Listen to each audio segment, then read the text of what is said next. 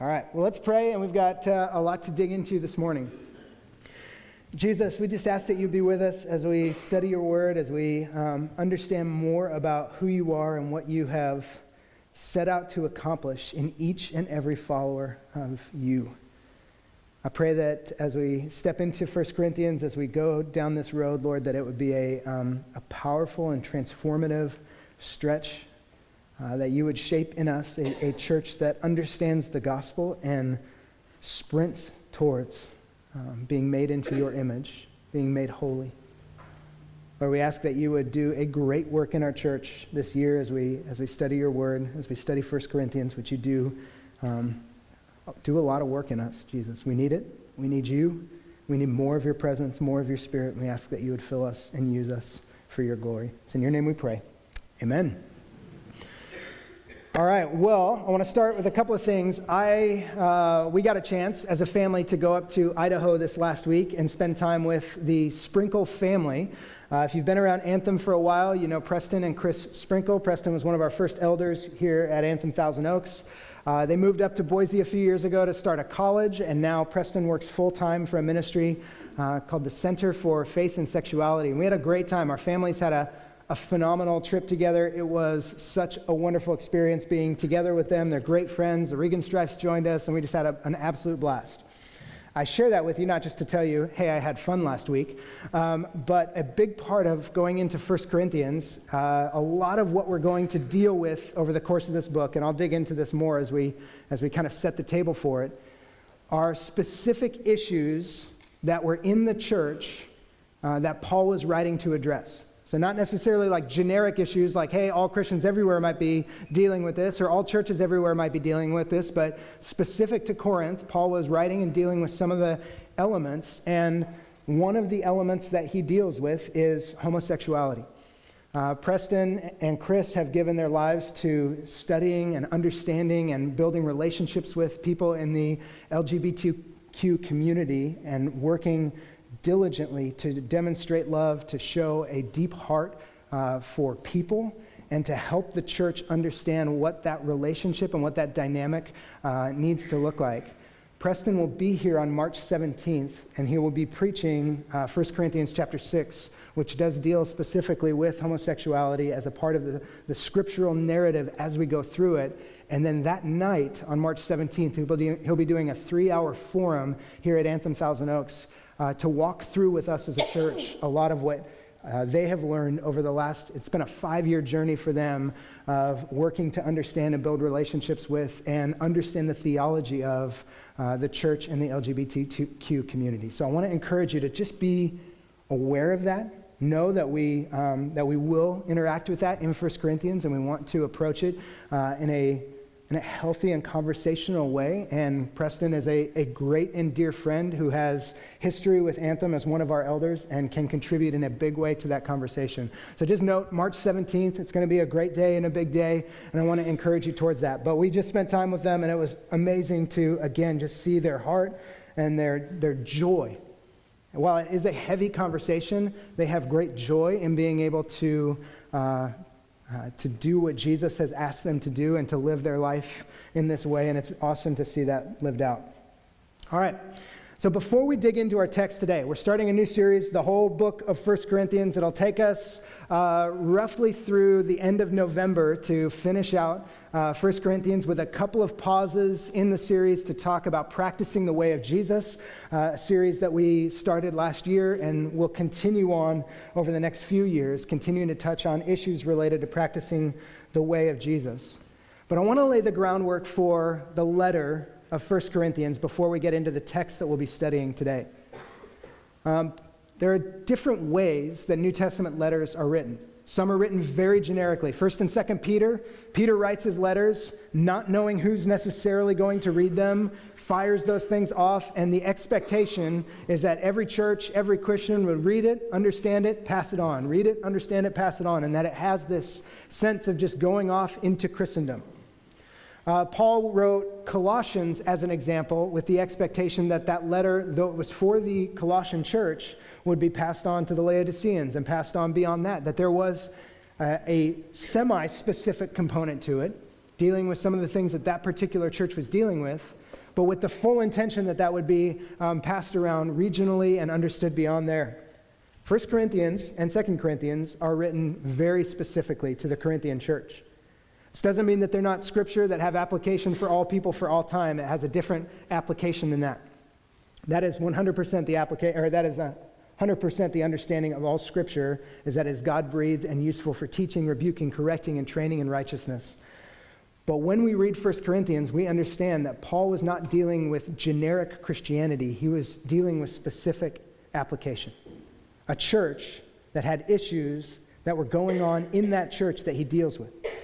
He will apply a universal gospel, so what we always believe to always be true about Jesus, to very specific situations, even to the point of saying, I heard from Chloe that this was going on. Like that kind of a situation goes on in the letter to the Corinthians. And so we need to understand as we're reading this, that Paul's approach is to take the issues of life specifically and show us how the gospel applies to very specific instances and struggles that we have.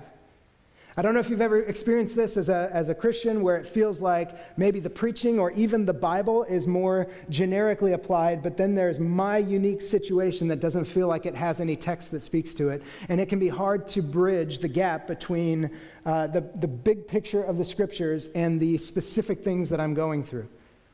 One of the things that Corinthians teaches us, even if the exact circumstances are not present in our church, it teaches us how to apply the gospel into a very specific and unique context. So not only will we read the context of the issues themselves, or the generic gospel, the big picture, generic's a different kind of word, the big picture gospel, but we're also going to read the how-to. How does the big picture gospel apply to life in specific instances? So we'll look at all of those kinds of things. Now let's talk about Corinth as a city. One of the things that I learned as I was studying this, I did not know this before, but Corinth, 100 years before the writing of this letter, was a ghost town. Like an actual, literal ghost town had been abandoned. By the time we get the letter to the Corinthians, it is a bustling town, and we'll talk about the development, but it had been abandoned by the Greeks when the Romans took over. In 68 AD, Caesar issued a call for an overcrowded Rome to move to other cities, and one of the key cities that he populated was Corinth. So about 100 years before the writing of Corinthians, Corinth went from nobody living there and an abandoned town to a bustling, commentators compare it to the Wild West, where everybody was an entrepreneur, everybody was trying to establish a business, everybody was trying to establish society and position and status because it was wide open. And so as we look at these books, when we think about what to teach, we don't just kind of open up the scriptures and say, all right, Lord, Nehemiah or 1 John or Exodus. We try and understand what are the issues going on in the church, in our community groups, or in our broader context, our community or our nation, and we try and preach into those things specifically. When you look at Corinthians, one of the things that you see, a guy came up to me afterwards and said that in another church they had looked at Corinthians and they had jokingly called it Californians because the culture aligns so closely with the way that we approach life. I want you to just think for a moment, an entrepreneurial attitude.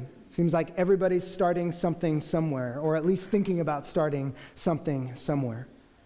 A economy-focused environment, where as the economy goes, so does the collective emotion of the city. The way that they approach life is economically based. Status is based on socioeconomic factors. This is a huge part of this city. They would buy and sell friendships, and their influence was based on how quickly they could make money and how quickly they could spend money. Does any of that sound familiar? This is a big part of the life that we live in our current culture. And while I'm not pointing a finger and saying, y'all are struggling with this, or I'm struggling with this, I'm more looking at it from the perspective of saying, this is the culture that we are in. And one of the issues, anytime we are in a culture, well, there's a fine line that's being walked anytime you're in a culture. That fine line is this. There's the temptation to escape the culture and be totally distant from it. to say that is them over there, those wicked sinners, those evil people, they need to be dealt with, and we can kind of judge and condemn them from a distance. And there's this sense of an us and a them mentality, and that's one of the temptations as followers of Jesus. And commentators have said that that was the Thessalonians. So when you read the letter to the Thessalonians, or the letters to the Thessalonians, Paul is urging them back towards a different way of thinking. Don't escape from the world, you have to engage the world. The Corinthians were falling onto the opposite side of the spectrum, where they had a deep love and familiarity with the world, and it was hard to distinguish the church from the world. The issues that they were dealing with as a church were the same issues that were being dealt with in the world and were being brought into the church. And Paul, while he told the Thessalonians, you need to be a little less separate and a little more engaged with the world, to the Corinthians, he's telling them, you need to be a little more distinct from the world. The presence of Christ in this church needs to be more clear than it has been. You are not distinct enough from the world to where what would motivate somebody to follow Jesus? If they come into the church and you look just like them, why change anything? What difference exists there? And so those same commentators that say that about the Thessalonians will talk about how the Corinthians had become very familiar with the world, and the church itself needed to grow in their distinction, their holiness, their application of the gospel. And that's ultimately where we'll go with this, and we'll dig into the text here in just a moment. As we go into this, one of the things that you'll note is that the Corinthians did not necessarily have theological error. If you read through the Galatians were struggling with how to apply the flesh and the spirit and where that all fell, what was work-based and what was spirit-based, and Paul was writing to help correct a theological error. Oh, you foolish Galatians, how you have abandoned the gospel. That is not the case with the Corinthians. Paul built this church, he founded it, he taught this church, he showed them how to walk with Jesus, he gave them the theological foundation that they need, and they have not strayed from it, but they are misapplying the gospel to the way that they live their life. We believe it, but we haven't quite figured out how to live it out. And so as we go into this, I want you to understand that there's not as much, there's a ton of gospel in Corinthians, but it's less focused on correcting bad belief, and it's more focused on reapplying the gospel to the way that we live our lives. It's going to affect the way that you live. So one of my encouragements for you as we go into this is to be prepared for this letter to strip away some of the comforts, some of the ideals, some of the familiarities with the world that have caked onto our lives, that Paul is writing and saying that can no longer be your way of thinking. You need to let the gospel parse those things out and shave them off. When you think of the writer to the Hebrews saying, let us strip off the sins and the things that so easily entangle and run with perseverance the race marked out for us, that's the letter to the Corinthians, is Paul stripping away the sins and the things that so easily entangle so that we can run with perseverance the race marked out for us. So it might hurt a little bit. How many of you guys are doing juice cleanses right now? Anybody doing a cleanse? All right. It might hurt a little bit. It might be pretty uncomfortable, but the end result is going to be glorious. I don't know if you're actually, anyways. So, you guys ready to dig in? I think this is going to be really fun. I'm excited about 1 Corinthians. I hope you are too. For today, you can open up your Bibles to 1 Corinthians 1 through 9. We will barely leave 1 Corinthians, so it's worth just having it open and ready. If I could ask, we've got people looking for seats. If there's seats between you and somebody else, if you could just scooch in and not have extra seats, that would be really helpful so that we could get seating taken care of.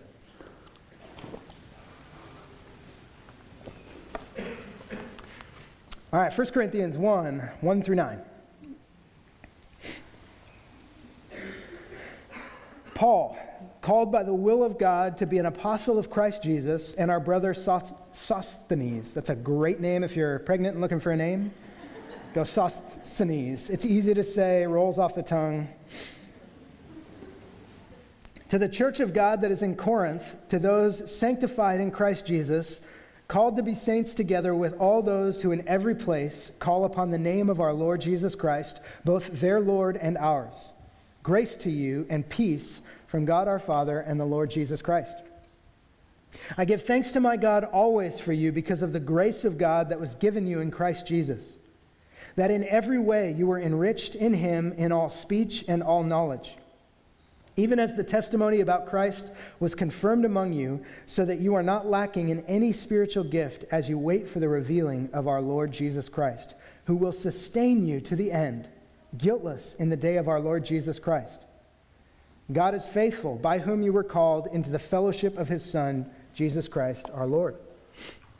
Now, if you're taking Porterbrook, which we'll talk about a bunch more in the year to come, you'll know that one of the things you're supposed to do when you study the scriptures is look for repeating words to help understand what is important. This is 3 sentences, 9 verses, 3 sentences, and the Lord Jesus Christ is mentioned 9 times. Paul is working really hard to establish Jesus Christ as Lord. And when you think about it, this is not necessarily a part of the sermon or my notes or anything like that, but when you think about what's going on in Corinth, everybody's an entrepreneur, everybody's a businessman, everybody's trying to be successful and establish status. One of the things that needs to be established is that you are not the Lord of your own universe. Jesus is. As a part of his church, as a part of his story, he is the ruler, the Lord, the authority, and we need to walk in that way.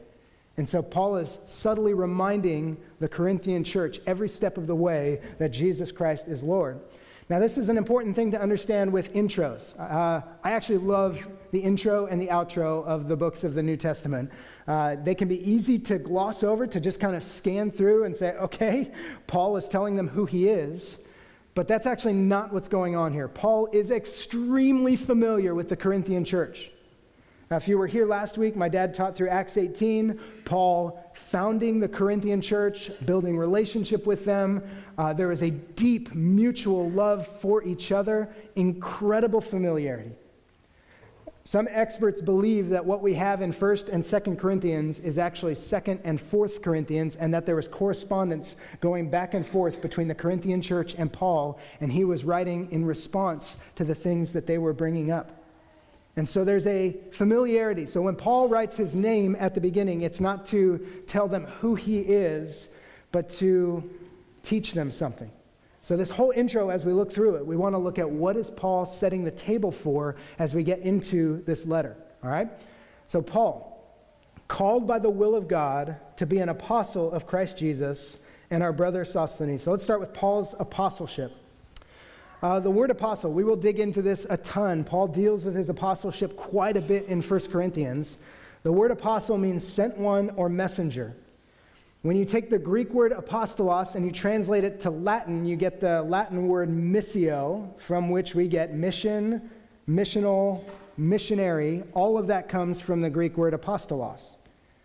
So it's important to understand that when we see apostle and missionary, sometimes we have those in entirely different categories in our mind. Now, it's important to keep in mind that our modern understanding of a missionary, I imagine many of you have friends that are missionaries in other contexts, that have gone to other countries, that are doing evangelistic work. Maybe you even support them financially. Our modern understanding of a missionary is a portion of the biblical understanding of an apostle, but not the entirety of it. So we have, linguistically they're identical, but culturally we have applied different things to apostle than we have to a missionary per se. But I wanted you to see linguistically how those things are the same kind of idea.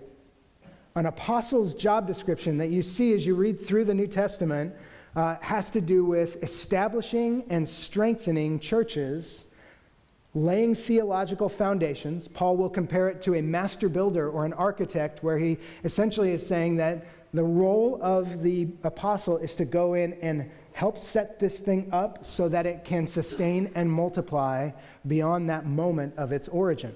Okay?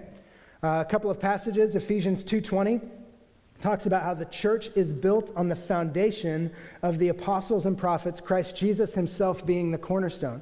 This is not a glory passage at all. Paul will talk frequently about how apostles are the scum of the earth. They're ditch diggers. Like, it's hard work. It's groundwork laying. It's not glamorous. But they do lay the foundations that the church is built on. They establish new ground. They're pioneers in a big way. talked about in Ephesians 4:11, and he gave the apostles, the prophets, the evangelists, the shepherds or pastors, and teachers to equip the saints for the work of ministry for building up the body of Christ. So again, the apostles are listed among the gifts given to the church to build up the church. So as we look at this idea of an apostle, it's just helpful to have a framework for what Paul is setting up. An author named Neil Cole says this. He says, apostles are gifted with contagious empowerment and are tasked with the overall vigor and extension of the church as a whole, primarily through direct mission, apostolic designs of ministry, and church planting. So while not every church planter is an apostle as a one-to-one idea, the concept of starting new churches is an apostolic concept. So you may have pastors or prophets or evangelists or teachers that step into an apostolic role to help start a new church. And apostles, according to Paul's understanding of an apostle, are a part of that. And in addition to that, they do the work of strengthening the churches along the way. So you'll see Paul's apostolic ministry throughout. So just know that one of the things that's happening here is Paul is going back to Corinth, and in his apostleship, he is strengthening a church that's already been built, it's already been founded, the foundations have been laid. He will draw on those foundations a number of times to strengthen this church and make sure that the pillars are able to handle what is coming at them. So the work that he's doing is ultimately to build up the body of Christ. He is not in the business of tearing down the church. That is not what Paul does. Even as we get into Corinthians, you are going to find it is the messiest church that exists. There is more sin infiltrating the Corinthian church than any other church that we see in the New Testament. And Paul's goal is not to condemn them or blast them or be frustrated by them or any of those things. His goal is to build them up and strengthen them because he believes in the power of the gospel. So we'll see that as he gets into this. He talks about our brother Sosthenes. He talks about our brother. He's an important guy because in just a few verses, Paul's going to talk about how he baptized Crispus. Crispus and Sosthenes in Acts chapter 18 are the two synagogue leaders in Corinth, meaning they are Jewish leaders that have now given their lives to Jesus. Sosthenes has left his role as the synagogue leader and has started to become a travel companion of Paul to go and do ministry.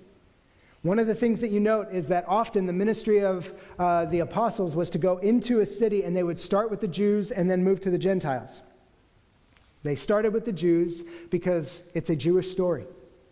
Through you, Abraham, all the nations of the earth will be blessed. Through you, Israel, all the nations of the earth will be blessed. And so Paul, Peter, Barnabas, the various contributors to the starting of the church would go to the synagogues first and start preaching and saying, look, the fulfillment of the promise of the Messiah is here in the person of Jesus Christ. We can believe in him and walk in the fulfillment of the new covenant. Oftentimes, those people resisted the gospel. They were hardened to the gospel, very similar to the Pharisees in Jesus' ministry. You will see the Jews in a particular community resisting Paul, resisting Barnabas, and throwing them out or causing riots or things of that nature. It's not always Jews. Sometimes, like in Ephesus, it was the pagans that started the riot, but other times it's Jews that start the riot and cast them out of the city. But in Corinth, the Jewish population was friendly to the gospel, so much so that the first leader of the synagogue, Crispus, and then the second leader of the synagogue, Sosthenes, both gave their lives to Jesus and started walking in ministry with Paul. It's a huge statement of openness to the gospel in the Jewish community in Corinth. Okay?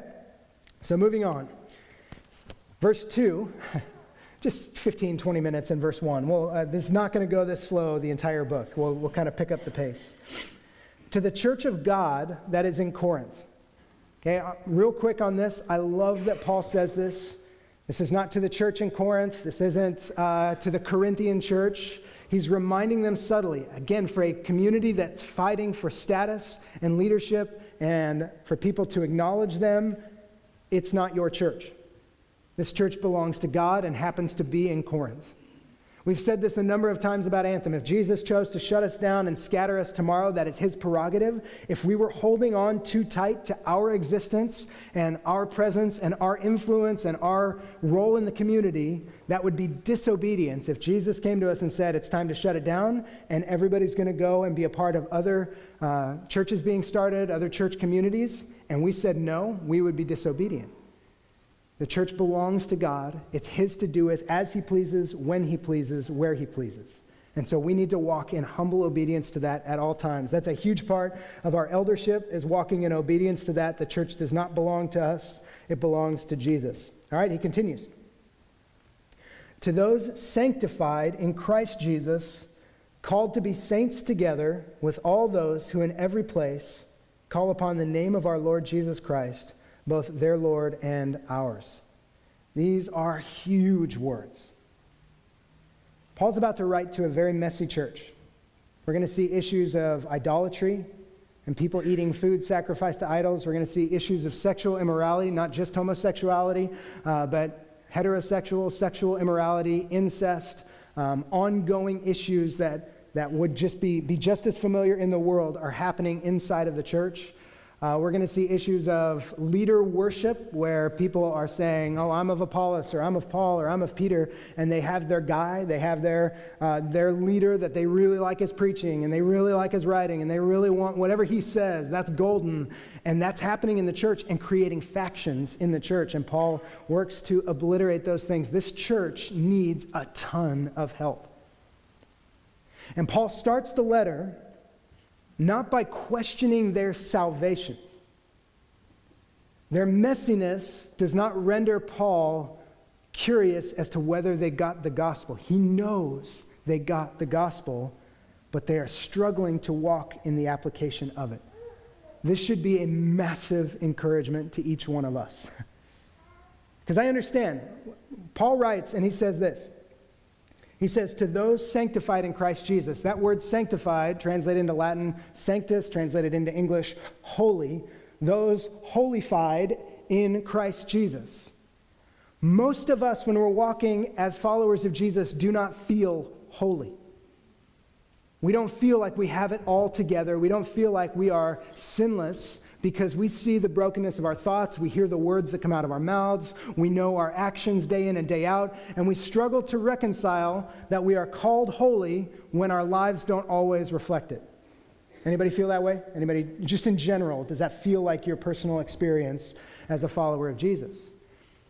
We've talked about this a number of times, that the way that the Bible communicates our holiness is very important. That it happens on two levels. The first is your identity in Christ. You are justified by faith, meaning declared righteous. So even though you in and of yourself are not righteous, you're not living a proper way, you have not fulfilled the righteous requirements of the law, God, through Jesus Christ, has put a new identity on you and said you are holy and blameless, because he's applying the righteousness of Christ to each and every follower of Jesus Christ. So that is the gospel in a nutshell, is this imputed righteousness that Jesus and his righteousness and his perfect life has been applied to you, so that today, if you were to die today, you would stand before the living God, and if you are in Christ, he sees you as holy and blameless. This is a huge part of why we do not believe in purgatory, the Catholic doctrine of purgatory, that there is some stretch where sins need to be worked off after you've died, because Jesus said on the cross, it is finished. His death is sufficient for all of our sins to be covered, and his righteousness is placed on all believers. So you are sanctified, made holy by the finished work of Jesus. That's one level. Then there's our day-to-day lives. And this is where a lot of us feel like a mess. We know our thoughts, we know our words, we know our actions, and we even wonder, am I really saved? How could this stuff come out of my mouth? How could these thoughts go through my head? How could I be that inconsiderate? How could I lack compassion like that? How could I do that if Christ is truly in me? And so we start to question. Paul does not question their identity, but he will call them to a much greater walk with Jesus to let the holiness of Christ be applied to each and every person on a day in and day out basis, more so than ever. So the invitation of the scriptures is that you are declared righteous, and now in your life you are being transformed by the renewal of your mind. That's Romans chapter 12. That he who began a good work in you will carry it on to completion. That's in Philippians. That you are being made into the likeness of the image of Jesus. That's Romans chapter 8. All of these are said to communicate process. That as you give your life to Jesus, you are declared righteous from day one, and you have stepped into a process of being made like Jesus and grown in holiness. The expectation is that you do not need to be clean and ready to come to Jesus. You can come to him at your absolute worst. But the expectation is that you not stay there. That's not the gospel. It's redemptive. It's restorative. It changes us. It moves us towards Jesus, and that is at the core of the gospel, so much so that Paul in 1 Corinthians 5, when we get to chapter 5, will deal with the sexual immorality, and when he gets to the point of a person being unrepentant in their sexual immorality, unwilling to change, he tells the church to purge the evil person from among you.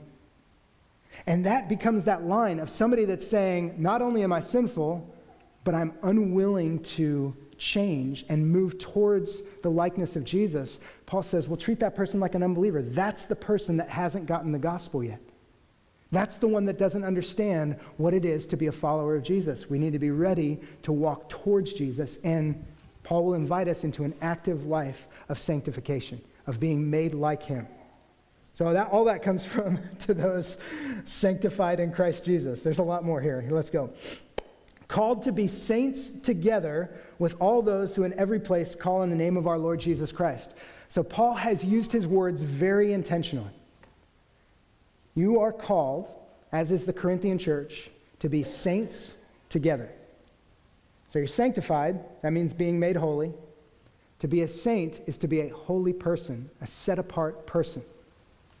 Again, if you grew up in a Catholic background, we don't hold to the Catholic understanding of sainthood, because we believe in the sainthood of all believers. So not that unique people would be called out as saints, but that every follower of Jesus is called a saint by the scriptures, or a holy one. So your new identity is that you are one of Christ's holy ones. You are one of his saints, and you're called to live that way, to apply the gospel and its call to faith in Jesus to your life. You're called to be saints, to live that way, to act that way, to decide that way, and speak that way, and think that way. So when Paul goes into whatever is honorable, whatever is holy, whatever is pure, whatever is good in Philippians, he's trying to teach us to live as saints in this life. So you're called to be saints together. One of the key issues of the Corinthian church is the factions, the divisions that exist in the church. The divisions are going to exist over a couple of things. They're going to exist over the leaders. I like this leader, I like this leader, I like this leader. So consider a modern example. I really like Grace Community Church and John MacArthur. I really like Bethel Church. I really like Stephen Furtick. I really like John Piper and Andy Stanley. There are people that will grab a hold of different leaders or camps and say, this is my tribe. This is who I roll with. This is who I listen to. They help shape me and my theology and my expression and my understanding. And Paul's saying, wait, we need to knock that off. You are called to be saints together in this story of God, with all people who call on the name of our Lord Jesus Christ. So when you look at other believers around the world, you're not to look at them with contempt or competition, but as brothers and sisters in Christ. That is the calling of believers, is to be saints together. And he will apply that to the local church and also to the universal church, that we have a different understanding of this new family of God that has been given to us through the gospel. Saints together. That's going to be a huge theme that Paul will tackle as we go through this. He continues on and says, grace to you and peace from God our Father and the Lord Jesus Christ. I give thanks to my God always for you because of the grace of God that was given you in Christ Jesus. Now, like I said, Paul will mention Christ, Jesus, or Christ Jesus 9 times in 3 sentences. He's working really hard to make sure that the Corinthians understand the role of Jesus. Like I said, he's going to get into Peter and Paul. No Mary. He's going to get into Apollos, the different leaders that each person in the church seemed to identify with. He's going to try and eliminate them and point to Jesus. He's doing that in the intro by making sure that they know Jesus is the one. He's mentioned his own name once, and Jesus' name 9 times to put the attention, the glory, the affection, the source of all things, life and godliness, come from Jesus and Jesus alone. This is really important for him that they understand this. It's Jesus that enriches our lives. So when you look at verse 5, Paul gives thanks because in every way you were enriched in him in all speech and all knowledge. What you have is because of Jesus. So we're going to get into how the Corinthians had different status opinions based on different spiritual gifts. They would apply value to some of the more prominent gifts and lesser value to some of the less prominent gifts. Paul will use the description of the body of Christ and some of the immodest parts of the body. It's a really fascinating passage that Paul uses immodesty to describe some of the hidden gifts or some of the background gifts that support the church, as opposed to maybe some of the more glamorous gifts. And then he talks about everybody wishing they were a different spiritual gift. And here he's saying, look, the point is not what gift you have. It is Jesus that enriches our lives and that gives us all gifts. It's critical that we understand that. That we are under the banner and under the name of Jesus, and he is the unifying factor of us as a community. And when we get that, then we can find unity. If we're competing on spiritual gifts or wishing we were a different person, wishing we were a different gift, wishing we had a different life circumstance, then we're always going to find ourselves disunified at a core level because we're not striving for life together in Jesus and being grateful for what he has done in us. I don't know when the last time, or if you've ever done this, where you've taken a life inventory and you've looked at what your life would be like without Jesus and what your life is like with Jesus. This is a great if you're ever just 6 a.m., coffee's hot, you've got your journal open and you don't know what to do, open up your journal to 2 blank pages and write out what your life would have been like without Jesus in it and what your life is like with Jesus in it, and see what an enriched life looks like.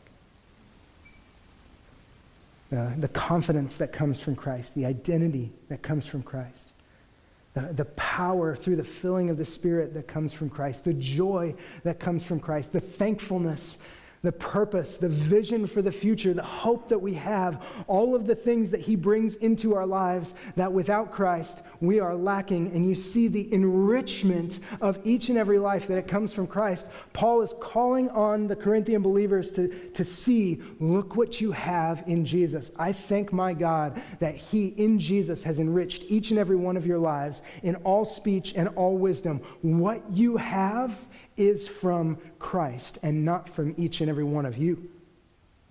You are not better than another because of what Christ has given you. That's the point that Paul is trying to make in the intro, before he ever gets into any application. As he sets the table for what he's going to talk about, he is laying the groundwork for them to understand you are a part of something that Jesus is responsible for. He's the one that pours out grace upon grace, and you are the recipients.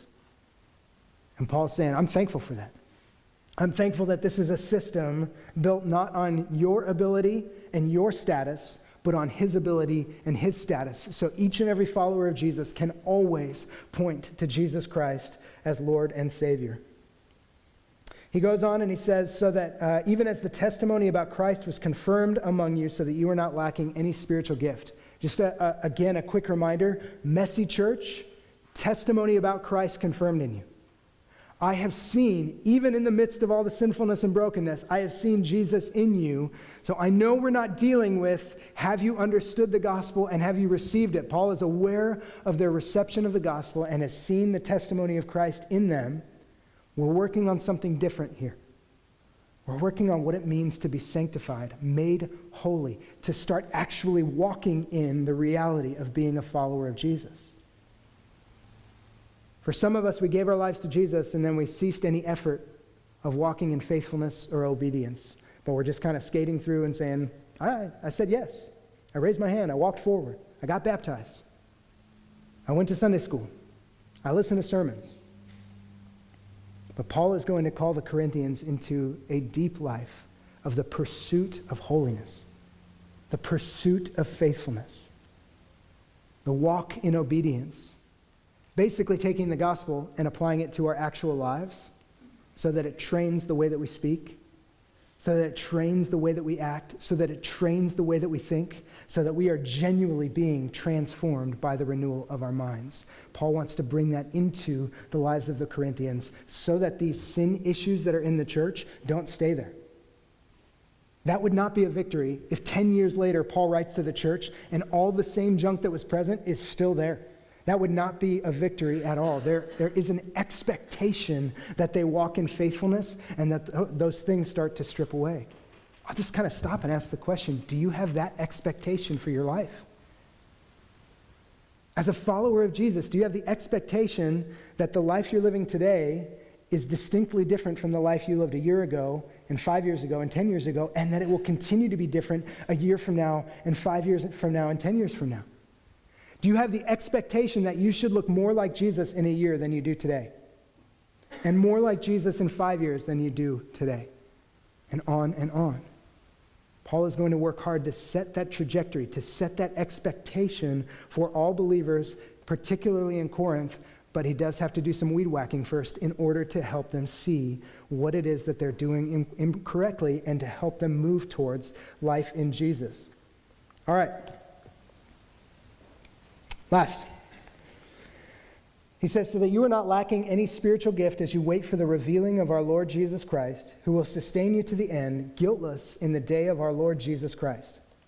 I said a couple of things. Paul wants to make sure that they understand that as they come together, there's no future mystery to be revealed.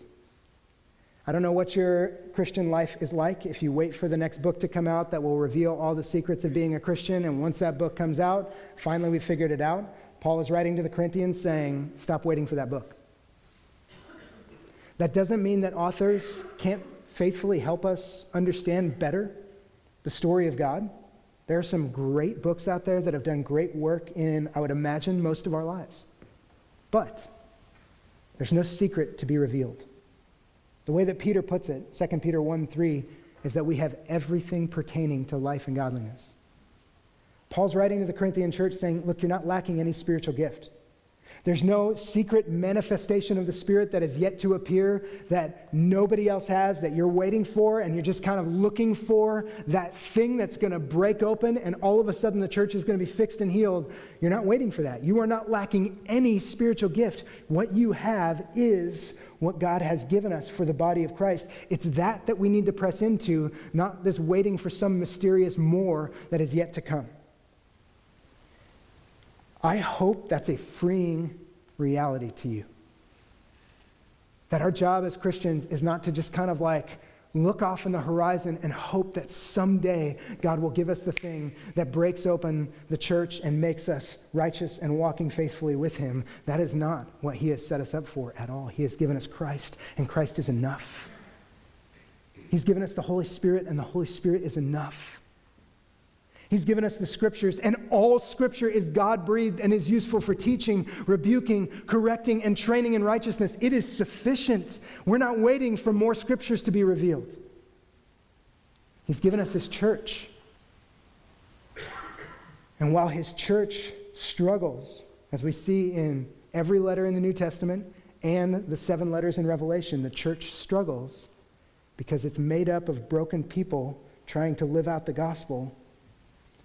The idea of the body of Christ is sufficient. There's not a mystery to be revealed there.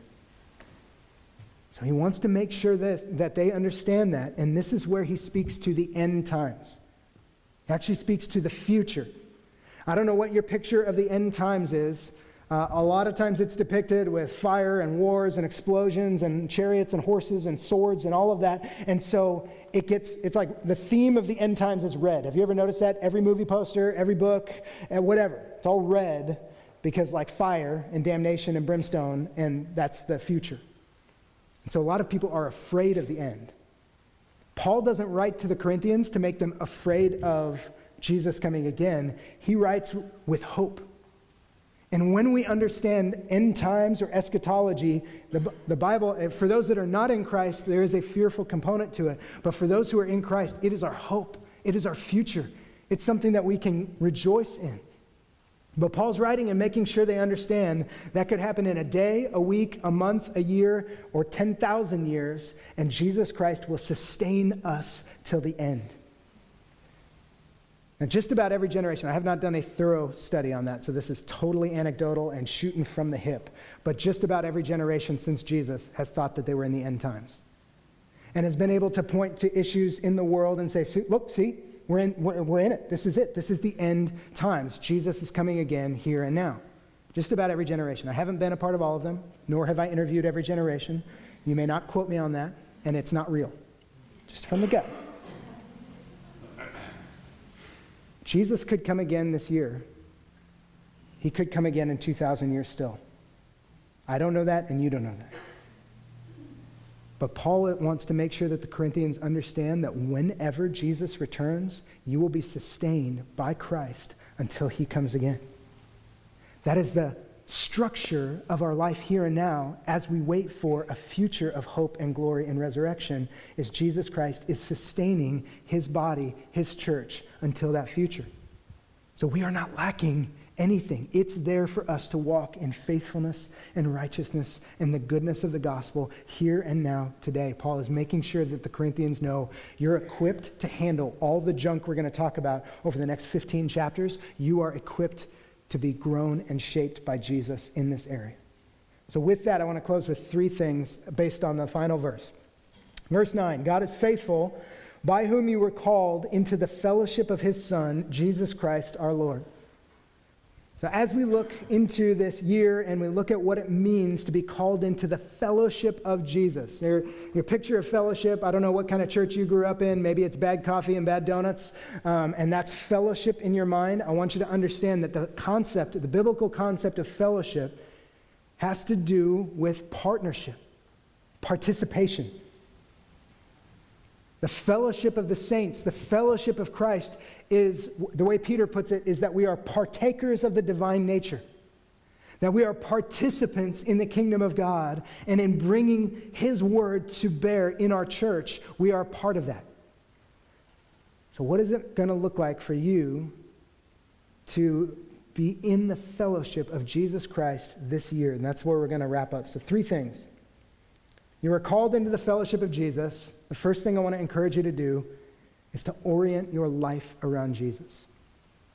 Sometimes we take on Jesus as kind of like a brand of clothing that we like to wear. He's our Patagonia, he's our Lululemon, he's our Nike, whatever it is. And we take Jesus on, and he's this new brand that we're putting on, and we really like the way it fits, and so we wear it all the time, like that kind of a thing. And Jesus is not just something that we add on to our life or that we like because he makes us feel better about ourselves or whatever. Jesus, when he comes into our life, is Lord and Savior over all. He is the supreme ruler of all things, creator of the universe, redeemer of your soul, and the purpose for the existence of all creation. So stepping into the fellowship with Jesus, the participation of the life of Jesus, one of the first things that needs to happen in our lives is that he becomes the objective of our lives. So you're not asking the question any longer, how can I build my kingdom? How can I make my world better? How can I do more for myself? You're asking the question, in my life, how can I glorify Jesus? How can I look more like Jesus? How can I point people to Jesus?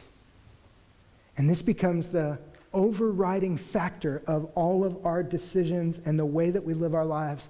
When we are to do work, we are to be diligent and faithful. We've talked about this. You're to be the best workers out there, the most diligent people in the world. As a gift to the world, you are demonstrating the grace of God to be faithful and diligent in this world. So Paul will correct the Thessalonians and say, stop being lazy. You've escaped the world too much. You need to step back into it. Some of us, that is the case. And Paul's inviting us into this life of the pursuit of Jesus and orienting our whole life around him. And here's what that will mean. If Jesus is your whole world, there are going to be things about you that will be stripped off. Sins and things that entangle, and that gets uncomfortable. Paul is going to write the letter to the Corinthians, and he is going to be stripping off things in their lives that they don't want to let go of. The world around them says they're fine. You can do that. There's no problem there. There's no issue with what you're doing. You can be a Christian and you can be a Christian and you can be a Christian and Paul is stripping those things away, saying that's not helpful. He even goes so far as to say all things are permissible, but not everything's beneficial. We're talking about orienting our lives around Jesus and becoming more and more like him. So we're not dealing with permissible here. We're dealing with what is beneficial, what looks more like Jesus in my life.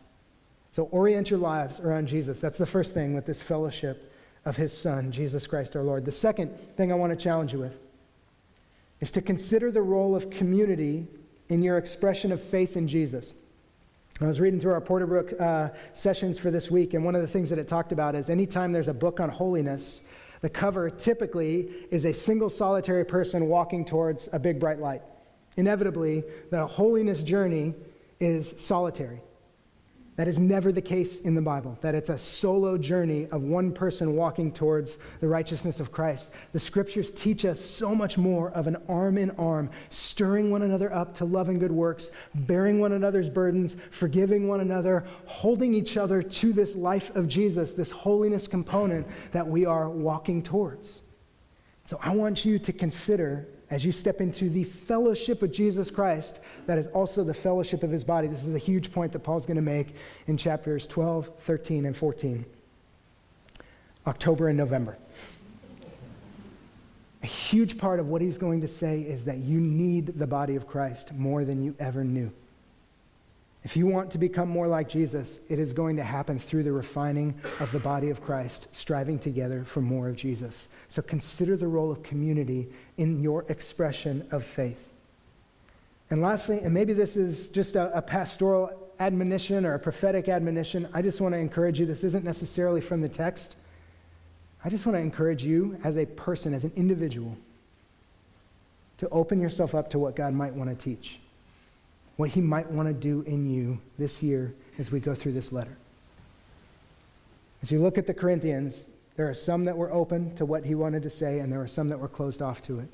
And those people are dealt with very strongly. The people that are closed off to what God wanted to do, what he wanted to strip away, what he wanted to shape and move in them. One of the most damaging attitudes that we can have towards Jesus and his sanctifying work is stubbornness and resistance.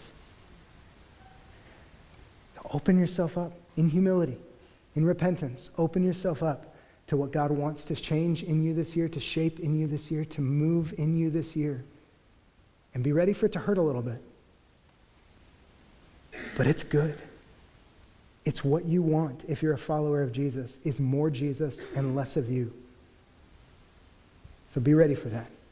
That's my encouragement to you as we walk into this together. Let me pray for us, and we're going to close our time in worship and response.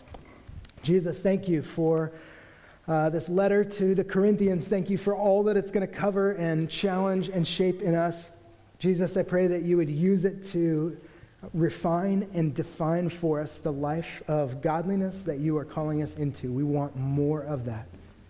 So Jesus, we love you and we praise you, and we ask that you would do great work in us as we spend time studying your word this year. It's in your name we pray. Amen.